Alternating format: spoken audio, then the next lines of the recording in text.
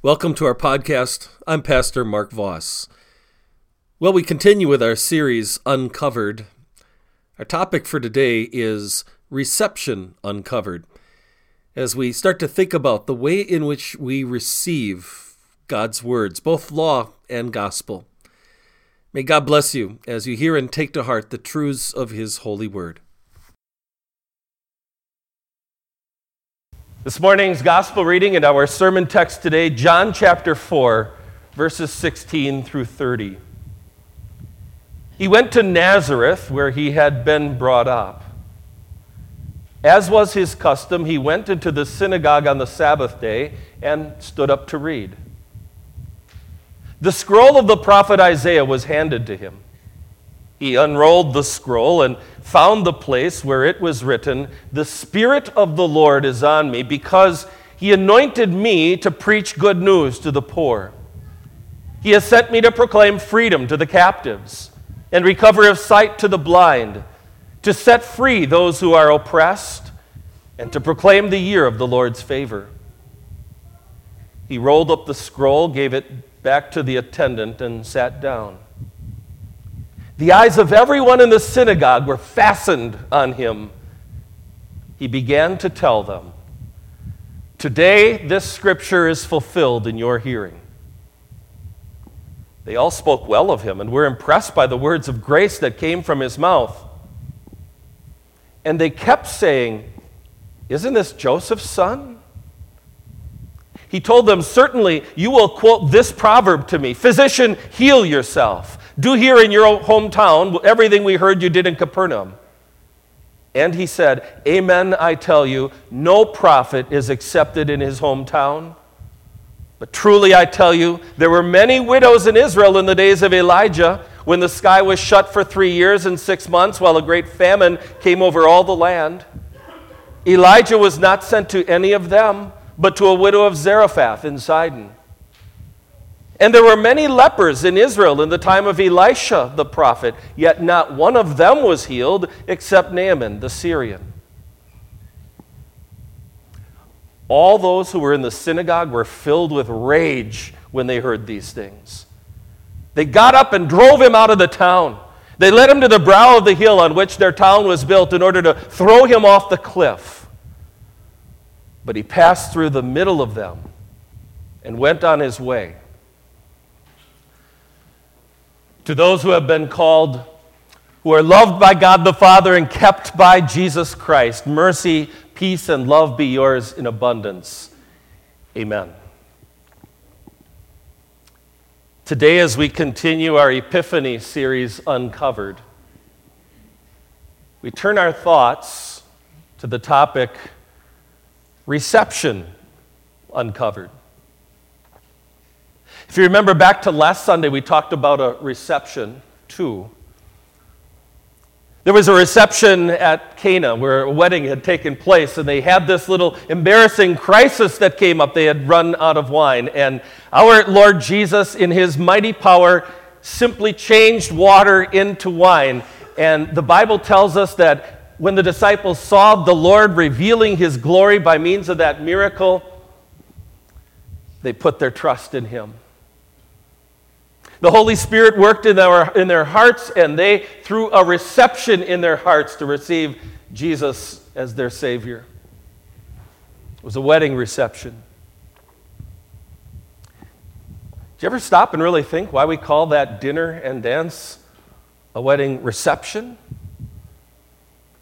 Well, of course, it's because historically that was a time for this new bride and groom to receive, to show hospitality to their family and friends who had been invited to the wedding. It was a way for them to welcome them and to show hospitality for the first time as husband and wife.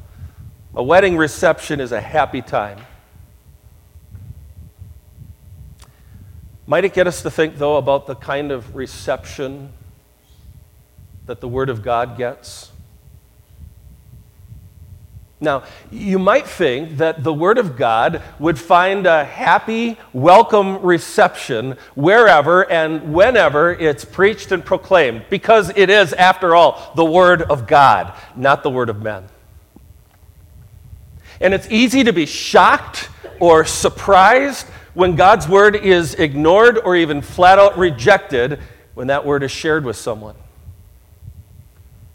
And when that happens, it's easy to conclude that maybe we did something wrong, we didn't do it right.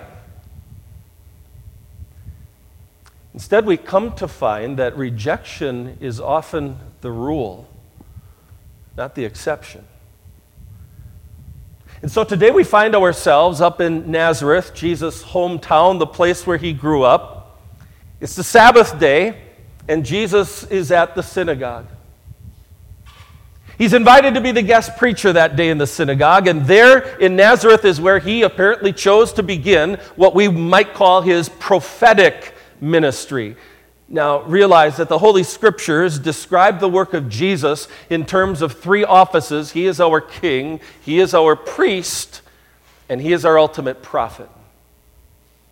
And we see Jesus here beginning his work as the ultimate prophet in Nazareth, as he is preaching and teaching, proclaiming the saving truths of the kingdom of God. And what happened on that particular Sabbath day up in Nazareth serves as a preview and as a bit of a pattern of how our Savior's work as the prophet would go. Have you ever shied away from telling someone something because down deep inside you knew that they wouldn't react well? You have to be really careful because there's someone who's super sensitive at work and will be absolutely crushed and devastated if you point out a simple mistake. Or maybe one of your children so dramatically reacts to just about everything that you greatly limit what you share with them. Not Jesus. He never shied away from proclaiming the truth. He never shied away from telling the truth about who he is, and he never shied away from telling people the truth about who they are.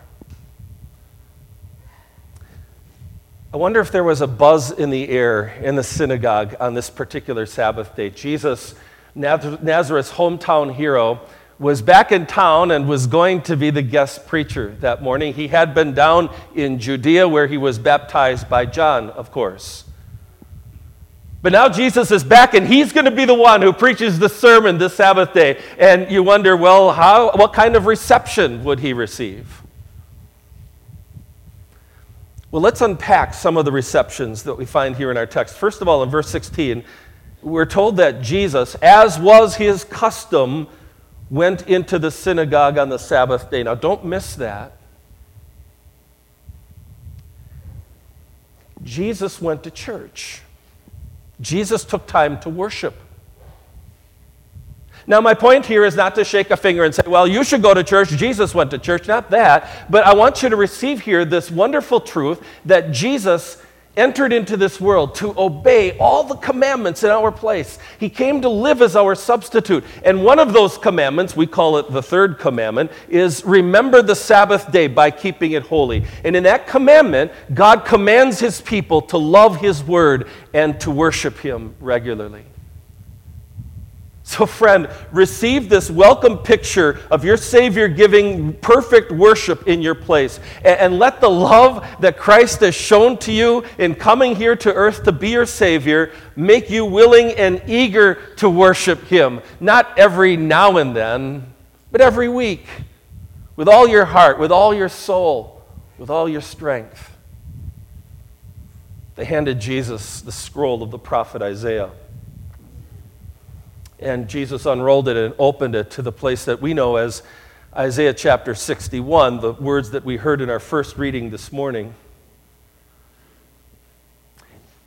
And there it said, the Spirit of the Lord, that's the Holy Spirit, is on me because he anointed me to preach good news to the poor. Reception uncovered. Jesus had received the anointing of the Holy Spirit. We heard about that when he was baptized in the Jordan by John. He was singled out as God's heaven-sent messenger to preach the gospel, to preach good news.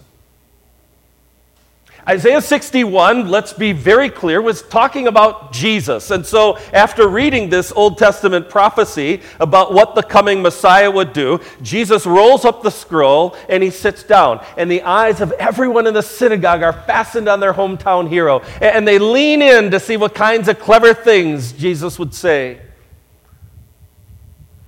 I guarantee you they weren't expecting to hear what Jesus said.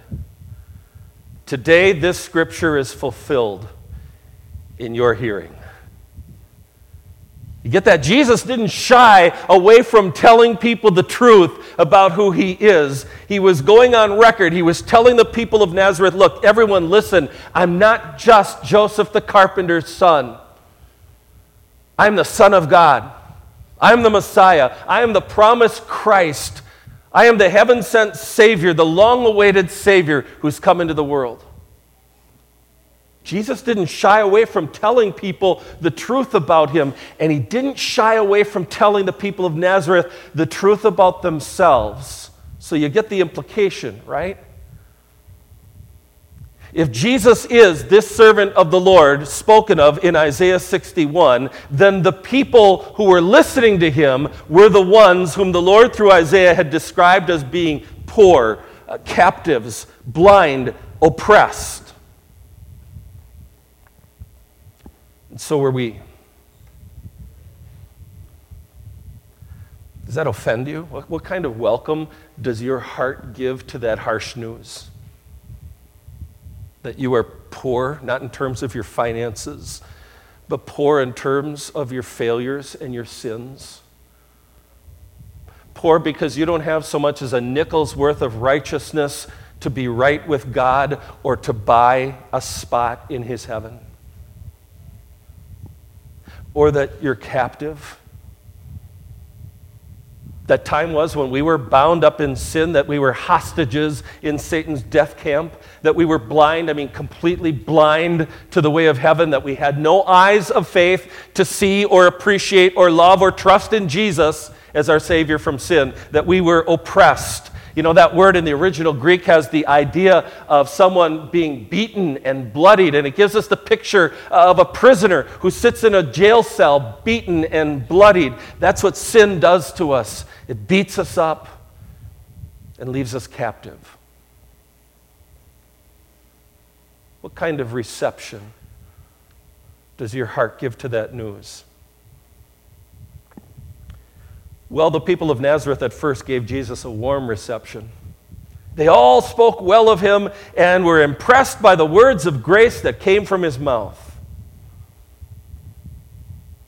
But the more they thought about it, the less inclined they were to keep on giving him a warm reception. They kept saying, they kept running this through their mind, isn't this Joseph's son? Wait, how can he sit there and claim to be the Messiah, the promised Son of God, when we watched him grow up right here in Nazareth? Just like that, the reception was over, and it turned into rejection. But what happened there in Nazareth also set the pattern for how Jesus would respond to that kind of rejection throughout his ministry. Okay, so think, if this had been you, how would you have responded to this kind of rejection? Maybe you would have thought to yourself, whoa, that didn't go so well. They're really upset. Let me back off of that statement a little bit and stick with something that is going to be more popular with them. Not Jesus. Rather than considering this rejection to be a failure and then adjusting his message accordingly, Jesus calls attention to the fact that this is how it always had been. And he tells the people that they would go on to demand that he would show them the same kind of miracles that he did when he was in Capernaum. Jesus, you do for us what we tell you to do, and then we'll decide if there's any truth to your claim about being the promised Christ, the anointed one. Physician, heal yourself. Jesus, help yourself out here. Do some miracles, and then maybe we'll consider starting to believe your outlandish claims. But he doesn't, does he? Instead, Jesus points the people back to two episodes from the Old Testament scriptures that they knew all about. Episodes from the life and ministry of two of God's prophets, Elijah and Elisha. And Jesus reminds those people of what God did when his Old Testament people were breaking faith with him and were chasing after worthless idols. God had his prophets pick up and go and minister to Gentiles, people whom the children of Israel considered to be complete spiritual outsiders.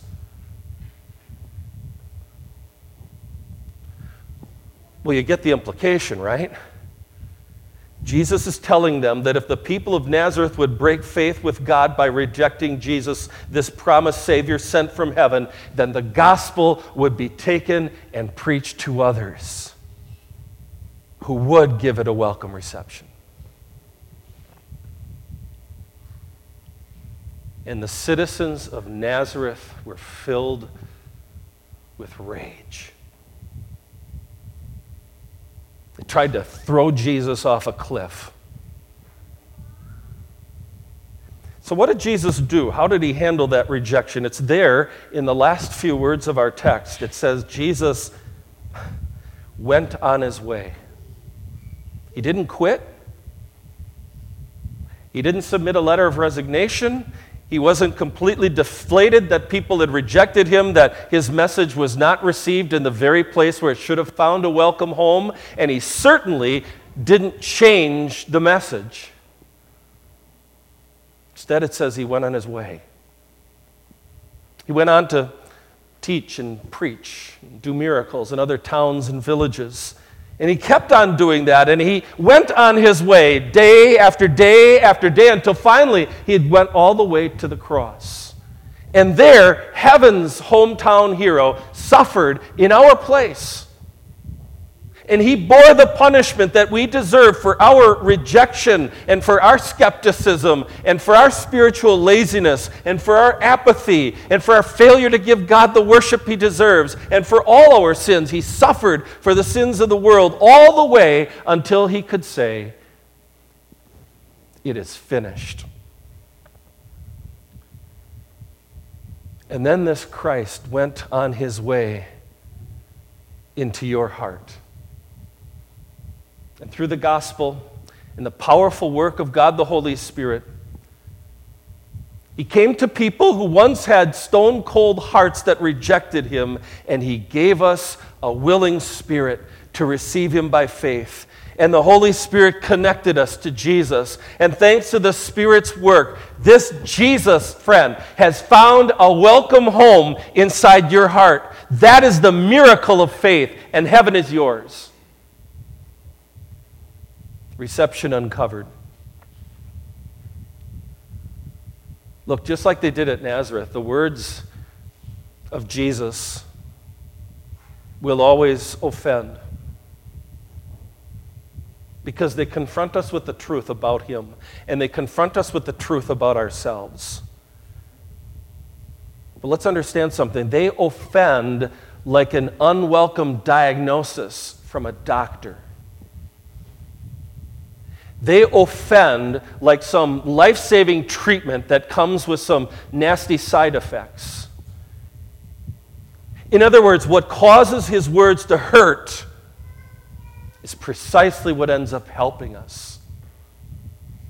Because when we see ourselves as we ought, as the broken, blind, poor captives that we are by nature, then our hearts are ready to give Jesus a welcome reception, the kind of reception that he deserves. To receive him as our precious Savior.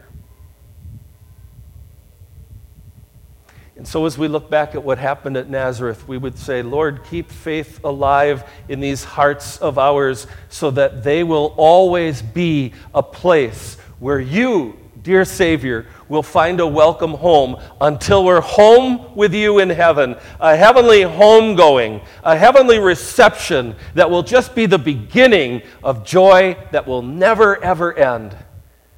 Amen.